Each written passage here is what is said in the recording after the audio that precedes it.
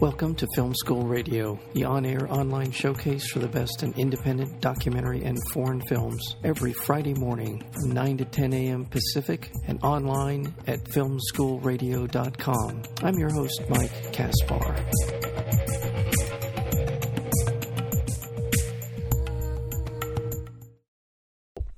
On a snowy night in February 1972, the 33-year-old jazz trumpet star Lee Morgan was shot dead by his common-law wife, Helen, during a gig at a club in New York City. The murder sent shockwaves through the jazz community, and the memory of the event still haunts the people who knew the Morgans. Over 20 years later, a chance encounter led to Helen giving a remarkable interview, kind of an audio testimony that acts as a refrain throughout this film, this wonderful film called I Called Him Morgan. The film was shot. The DP on this was Bradford Young, an Academy-nominated director of photography. But the film is directed wonderfully by our guest today, Casper Collin. We're honored to have him join us today here on Film School. Casper, welcome to Film School. Thank you. I'm very pleased to be here. Thank you. Well, I honestly, I don't know this for a fact, but it almost feels like how you came into possession of this interview that Helen gave would probably make a pretty cool little short doc onto itself. I mean, it's a remarkable sort of convergence of circumstances. But so we know that from the film. But tell us a little bit about how you became a part of and interested in making a film about Lee Morgan, the jazz trumpeter. Sure. Yeah, I made another film before called My Name is Albert Ayler, which was also about an American jazz musician in the 60s, in the early 70s, mainly taking place in New York, but a few parts of it also in Sweden. So it took me 7 years to make that film, and after that I was quite sure I would not make another film taking place in the same era and about American jazz or an American jazz musician. So I developed other projects, and this was in 2005. This film was finished, and then it opened in US and UK in 2007, 2008, and was well received. And after that, I was quite sure I was going to do other projects for a while, and I did. But I think it's now 7 or maybe almost 8 years ago since, I'm a really huge music lover and also have a background as a musician myself. So music is very important in my life. But I was just watching YouTube, and suddenly there was a clip there with Art Blakey and the Jazz Messengers performing in Tokyo in a TV studio in Japan in 1961. And they played the tune called That There. It's the piano player Bobby Timmons tune. And Lee Morgan was in that group. And it's his solo in that performance. I never heard anyone play trumpet like that before. And that was the tone and the phrasing, and that was just stunning to me. I was so moved about this. And this is what happens with music. Sometimes you just have to listen to it on repeat for a while. And I think for almost a week, I had to listen to this YouTube clip on repeat and Lee's solo there. And then I realized that I had missed him. I haven't really listened so much to him before. But this made me very, very interested in him and his music. And I found other great music like Search for New Land and so on. And somewhere there, the idea of, in my head, the question, is there maybe a film here that came, and yeah, I didn't know by then, but I was curious. And what you do then is that you really try to, do a very basic research. You see how many people are still alive, is there any archive material, just very, very broad research. And then I realized there was a lot of people still alive. And quite soon I started to reach out to them. And a lot of them started to talk, because that is what leads me to this cassette, which is quite interesting, is that those people that I talked to that was close to Lee, they started to talk about the relationship he had, and they started to talk about the last 4 years in his life. And he had a relationship with a woman named Helen, and that they talked about this woman in a very lovingly and positively way, and how wonderful she was, really, and also how she had saved Lee from addiction, heroin addiction, that and brought him back. And they thought he would almost die from this addiction, but she came in and saved him. And then I realized this is actually the same woman that killed Lee Morgan. So, I had no idea about this, and this is how I really got drawn in from my passion for this music. I suddenly were in the middle of this almost Shakespearean or Greek tragedy, and also here in that research part, I realized that there is an interview made with Helen, and I was Googling, and I found this guy, Larry Rennie Thomas. He had been a teacher and also a jazz radio host down in North Carolina, Wilmington, and he found Helen in the late 80s because she was she was a student of him. Yeah, well, it sounds like it was by accident. He didn't find her necessarily. He realized who she was. Is that a better, fairer way to put it? Like when she approached him, and he knew who Lee Morgan was. Yeah. Yeah. Now, just before we get any further into this, because this is a fascinating part of the story, but did you already? Sounds like you already knew the story of Lee Morgan and his demise when you started looking into, when you saw him on the Japanese TV or the YouTube of the Japanese show. Is that right? Did you know how he had met his end when you were watching that YouTube video? Yeah, I mean, what I know. Okay. No, what I know. I mean, what I know there is that I know the basics that I think that most music lovers do. I didn't know this, and I'm a jazz person. I mean, not as heavily it sounds like as you are, but I love jazz, and I'd never heard of Lee Morgan. I got to confess to you, I wasn't aware of him at all, and this is a big black hole in my my appreciation of jazz, and then I wouldn't have known that how he died, but. So no. you had all that kind of background in your head. I just want to make that clear to people listening. No. Okay. Yeah. So no, not really. I mean, because what I had was, I had a very basic conception of Lee Morgan, and that was the basic fact, that he was this child prodigy, wonder kid that as a teenager played with all the greats and was signed to Blue Note Records 18 years old. Yeah. That was I know, and then I know about Sidewinder, his big hit, and then I know that he was shot by a woman when he was young. But I did not know anything about who was this person that killed him, because there was no information about that. Gotcha. Until I found this interview, and also when I met those people that started to talk about that this was the same woman that actually saved him first from an addiction. Yeah. It was very intriguing. Yeah, and again, I'm going to profess my ignorance of his life and his career again, but I from the film, and it's just such a beautiful film to look at. I got to say to you and to our listeners, you do such a wonderful job of capturing that sort of ambiance, that vibe that of the music. And when we listen to the music and the footage that you have of his performances are electric. I have to tell you, I'm with you. When I heard at the very beginning of the film, the first thing we hear of him, it blew me away. I have to say that. I don't use that term lightly. It's just such clarity in the sound, an amazing sort of grasp of the music, and within it, it felt like he really inhabited the music in ways that were truly moving to watch and listen to. So I can appreciate what you were appreciating when you saw this performance and from the Japanese television show. So when you got to the point where you've got in touch with Larry and so he sounds like he was very cooperative. He wanted to tell this story as well, right? A little bit about him and how he came into the story. Yeah, as I said, I found his blog on the internet, and that led me to contact him, because you could read parts of transcription of this interview he had made on this cassette tape.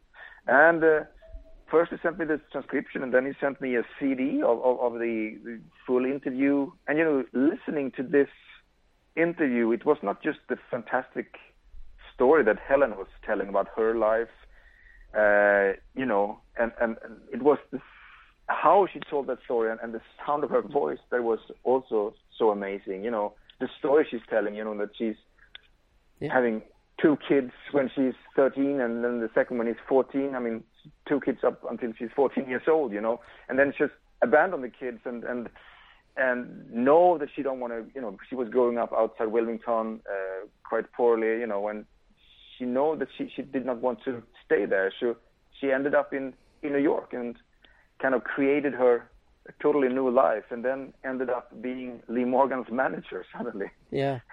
That's quite a remarkable story in itself. And then, of course, this very, very sad thing that happens when she kills Lee, you know. Well, let's talk about kind of the era. Let's talk about Lee and his impact, recognized right away. And for people who aren't as familiar with jazz, Dizzy Gillespie of this particular era, I should say, 50s, 60s era, is considered, even going further back. Talk about Dizzy Gillespie and the impact he had on Lee's career. You're asking me to talk about Dizzy? Yeah. No, I mean, I mean, that's one of the amazing things. You know, Lee Morgan is 16, 17. I think he's 18 then when he's discovered by Dizzy Gillespie, and is asked to play trumpet in his orchestra together with Dizzy, and that is his first really professional gig, you know. So he's touring with the Dizzy Gillespie Orchestra in 1956, and that's quite remarkable. And from there, I mean, he's getting signed by Blue Note directly, I think. Right, and to give a sort of another sort of historic reference, Dizzy Gillespie is widely regarded as one of the most influential trumpeters of his time, and Miles. A lot of people attribute Miles Davis' sound and his early sort of beginnings as a jazz musician with his affiliation with Dizzy Gillespie, and he has had an impact on so many people. So he recognizes talent. He's a man who's known for that and bringing them into his bands.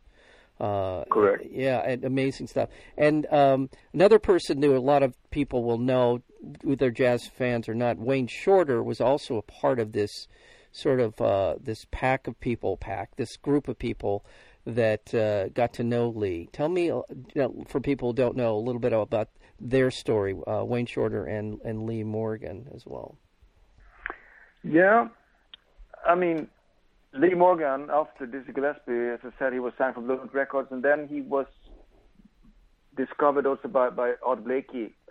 He joined Art Blakey and the Jazz Messengers. And after this, also Wayne Shorter soon joined the Jazz Messengers, which was one of the most popular hard rock groups at this time. Yeah. And Lee and Wayne became very close friends. I know this. I know that they were close, and I know that it was very important to have Wayne as part of this film. And I must say that it took me 4 years, almost 4 years, before he finally said yes to participate in doing an interview about Lee. He has never ever been talking about his time with Lee before, and it's been rare with Wayne talking about the 60s actually.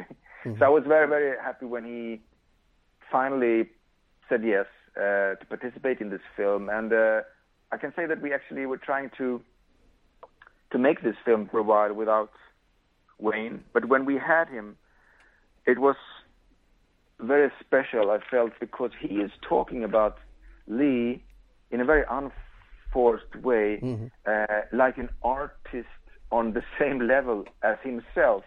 It's very generous of him. I mean, you can just feel that his view on Lee is someone that is on the same level as himself, mm-hmm. if you see what I'm saying. Mm-hmm. And you can also feel the very tight friendship those two youngsters had once, you know. But he also followed, you know, Lee through, I mean, they had the artistic friendship and as colleagues and as friends, but he also followed Lee down in his addiction, which is also, of course, a terrible experience. Mm-hmm. Yeah.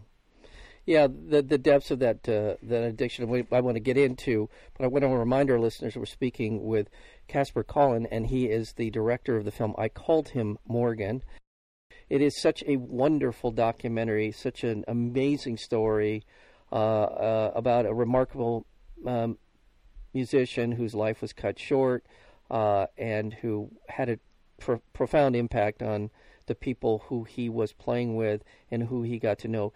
Because putting aside the addiction, we oftentimes villainize and vilify the people who are addicted. He seemed to be a man who was a good friend to people around him. I mean, he had his, certainly everyone has their own particular issues about whatever it is, but he seemed, at least in terms of music, everyone who played with him seemed to have had the same impression that he was a man of immense talent and confident. And in the film, they talk about him as someone who was confident, who had there was sort of a persona to him in his playing. Is that a fair statement? A confident man, especially young in his career? Yeah. No, I mean, he was. He would be described as almost being cocky. Oh, do you say that? Yeah. Okay. Yes, you can. Yeah. Yes. As a youngster, and you know, that was part of him. He knew that he was good. You know. Yeah. As a youngster, but I mean, that it also developed to. I mean, as he matured, he made other music, because the music that I came to really appreciate, I mean, because there is a difference in the music he made from the first records, which is very alive and young and wonderful. I mean, the records he made in the 50s, and then the records he makes from like mid-60s or like from 64 and forward is a little bit different. I mean, and like Search for the New Land and so on. But yeah, I mean, he was also a guy that, very humorous guy, that, because that was something that happened, was when I discovered the enormous amount of still pictures that Blue Note Records had. Yes. With him. And that's, if we're talking about the cassette tape and Helen's voice, partly narrating this film, then another remarkable document material in this film is the still photographs, and I think I found at the Blue Note Records, and that archive is held by Mosaic Records today. I think I found was 169 contact sheets. Wow. From sessions that Lee made between 1966 up to 1967, and those are all black and white, and then after it's color slides. But I know, I mean, that Lee was one of the most recorded artists on Blue Note Records, which was like the major jazz record company in a way at this time. But this meant that all the sessions he made, and there are so many, they were covered in by one of the founders of Blue Note. There were two founders, two German guys, Alfred Lyon and Francis Wolff. And Francis Wolff was this fantastic photographer, and he took all those photographs. So I think it was almost like 16 or 1700 individual stills, you know. Beautiful stuff. So in there where I really had a chance to follow Lee from him as a teenager, 18 years old in 1956, and 10 years forward, you could follow him very closely through, I mean, see his development. But also you could see in those contact sheets, found those remarkable small narratives that we tried to keep in the film, because we could see there that Lee in the studio was a guy that made a lot of jokes and funny things that made the other guys around him laugh, you know, all the times. So he spread a lot of warmth and joy around him all the time, it seems, from those still photographs. Yeah. But it was also something else in those photographs that was amazing, because you could really see the communion among those musicians making those records, and kind of a brotherhood, and also kind of almost like a spiritual level. But it was also what I said, this feeling of joy.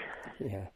But then we can also see, because we follow Lee for a long period, those tragic parts happening in his life. Yeah. Suddenly he appears with a bandaged head and so on. You know, it's like we have all of that in front of us suddenly, me and my editor. And I remember me and my editor, we were editing in her apartment in Stockholm, and we were kind of, you know, I had an assistant making a lot of enlargements of those pictures, and we were crawling around on her living room floor and just trying to get a feeling of how to use this material in the film, and then we found those like stories within this story, like small narratives of just still pictures. That was very important for me to use them almost uncommented, just use them to the music in certain passages in the film, and that's a remarkable material, I think. Yeah, it is, and I think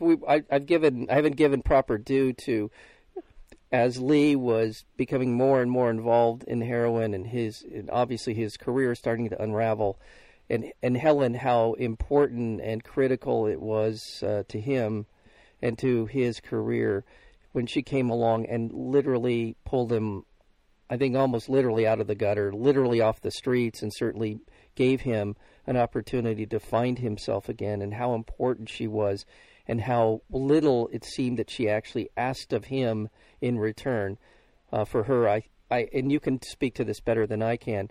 What was it that Helen was getting from Lee? We know what Lee was getting from her, at least from a musical standpoint, his career standpoint. But what was Helen getting, and what did you determine in your sort of study of this? What was Helen getting from the relationship she had with Lee? I don't think it worked in that way that I determine things like that. I can see what happened. Mm-hmm. And through the material I have, I mean, because this was something that was very fascinating to me. You know, this is in 1967, late 1967, when Lee is really down and out, and Helen Lee and kind of falls in love with him and starting to help him back. You know, slowly and nurse him back, gives him clothes, somewhere to live, you know, food. And Lee actually has suddenly a second act in the late 60s and makes new fantastic music, like the record he makes here in LA, Live at the Lighthouse, you know. Mm-hmm. But for me, with Helen, because we also need to go back to this fantastic cassette tape recording that Larry made. Yeah. And you know, when I'm working with projects like this, you know, for me, I'm trying to make a film that I myself want to see, you know, one way when you're working with it. Because, and for me, being very interested in the music and have a big passion for this music, to be able to see this world a little bit, at least in the film, from Helen's perspective, that gave me a more nuanced and complex view on this world and how this music, under what circumstances this music was made that I love so much. That was a fantastic thing for me, just to be able to try to tell parts of this story from her perspective. Yeah. Well, by the way, we're speaking with Casper Collin, and he is the director of the film I Called Him Morgan, film that you can go to the website for that, called ICalledHimMorgan.com, to find out more about the film and the screenings. And you said you're a musician. What instrument do you play? I cannot say that I'm an active musician anymore, but I did play quite a lot as a young, for like 15 years ago. Up until 15 years ago, I played saxophone mainly. Mm-hmm. And was it jazz primarily that you played? Yeah. I'm mainly coming from more like an experimental rock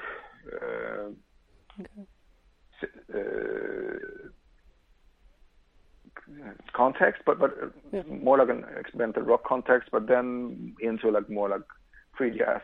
Yeah.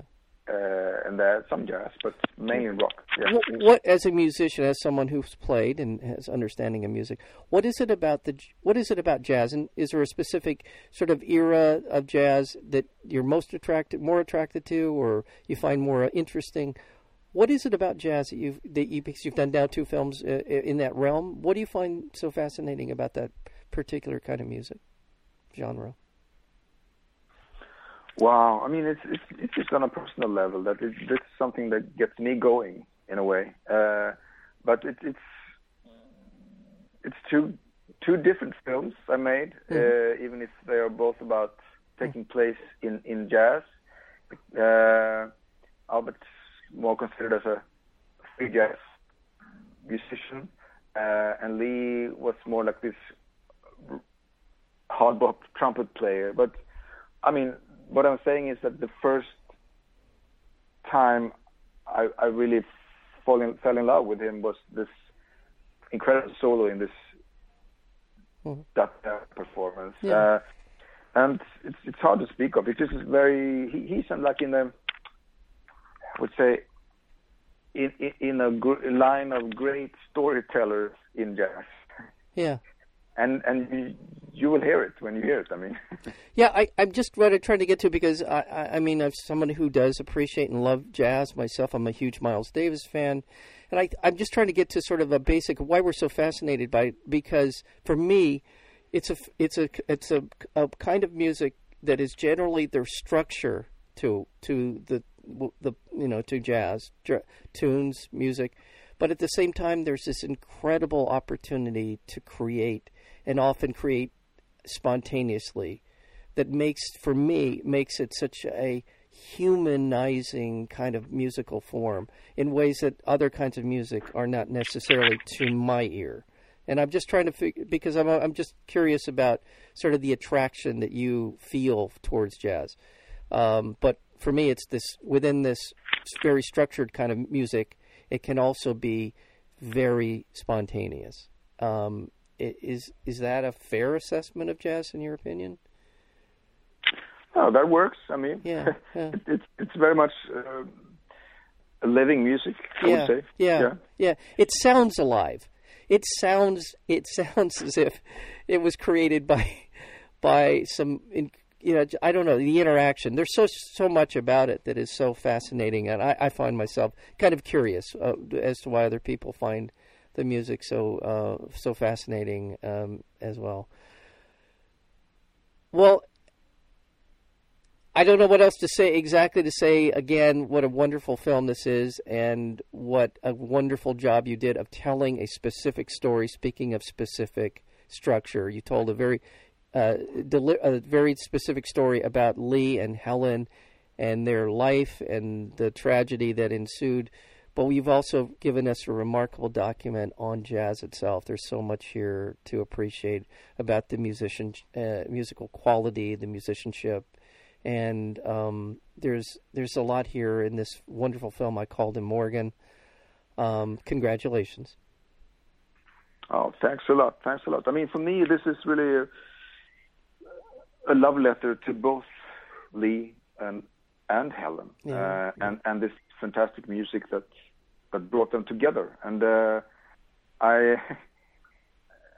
it's important for me to tribute all the people that really made this music possible, and that includes people like Helen as well. Yeah. Unfortunately, she was also the person that killed Lee, and that was something that I would say that in the starting to work with this, I realized that a lot of those kind of diehard Morgan fans out there, they tended to hate Helen because she took their hero away.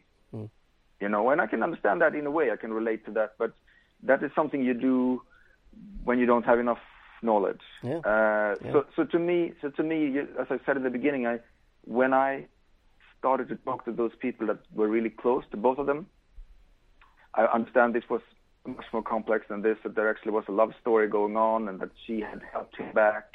And that made it very, very fascinating to me. And then I realized that this woman was only defined as the killer of Lee Morgan.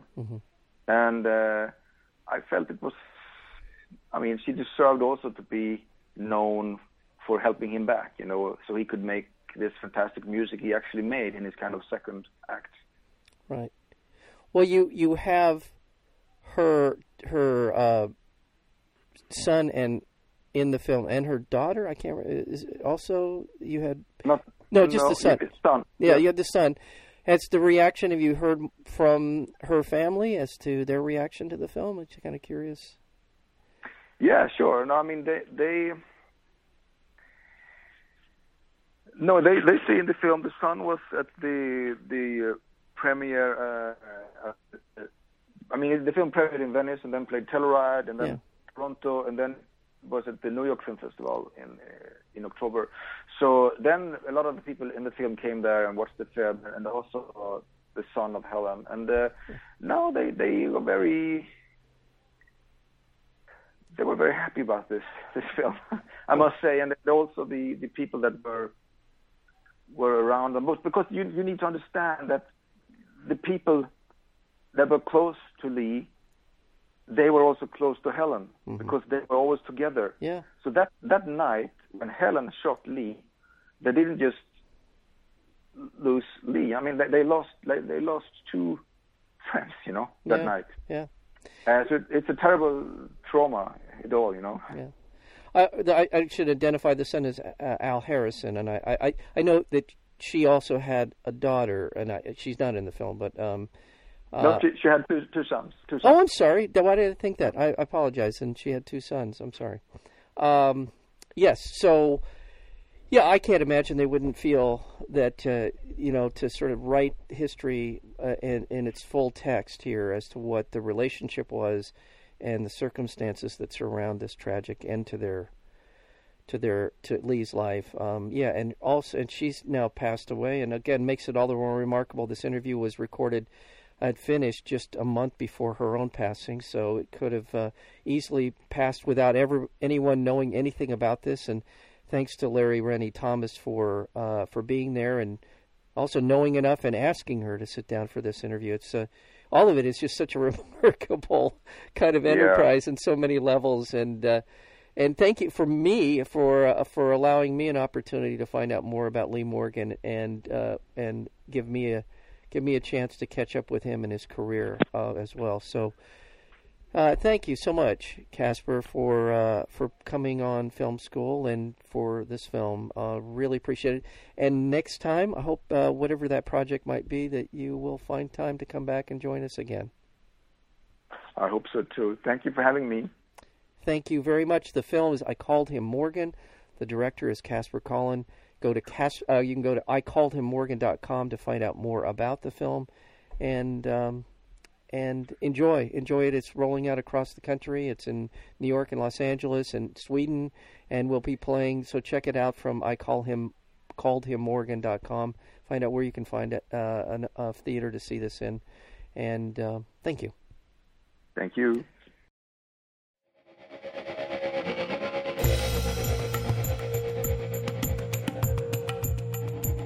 You've been listening to Film School Radio, the on-air online showcase for the best in independent documentary and foreign films. You can find out more about the program at filmschoolradio.com. I'm your host, Mike Kaspar. Thank you for tuning in, and we'll see you next week with another edition of Film School Radio.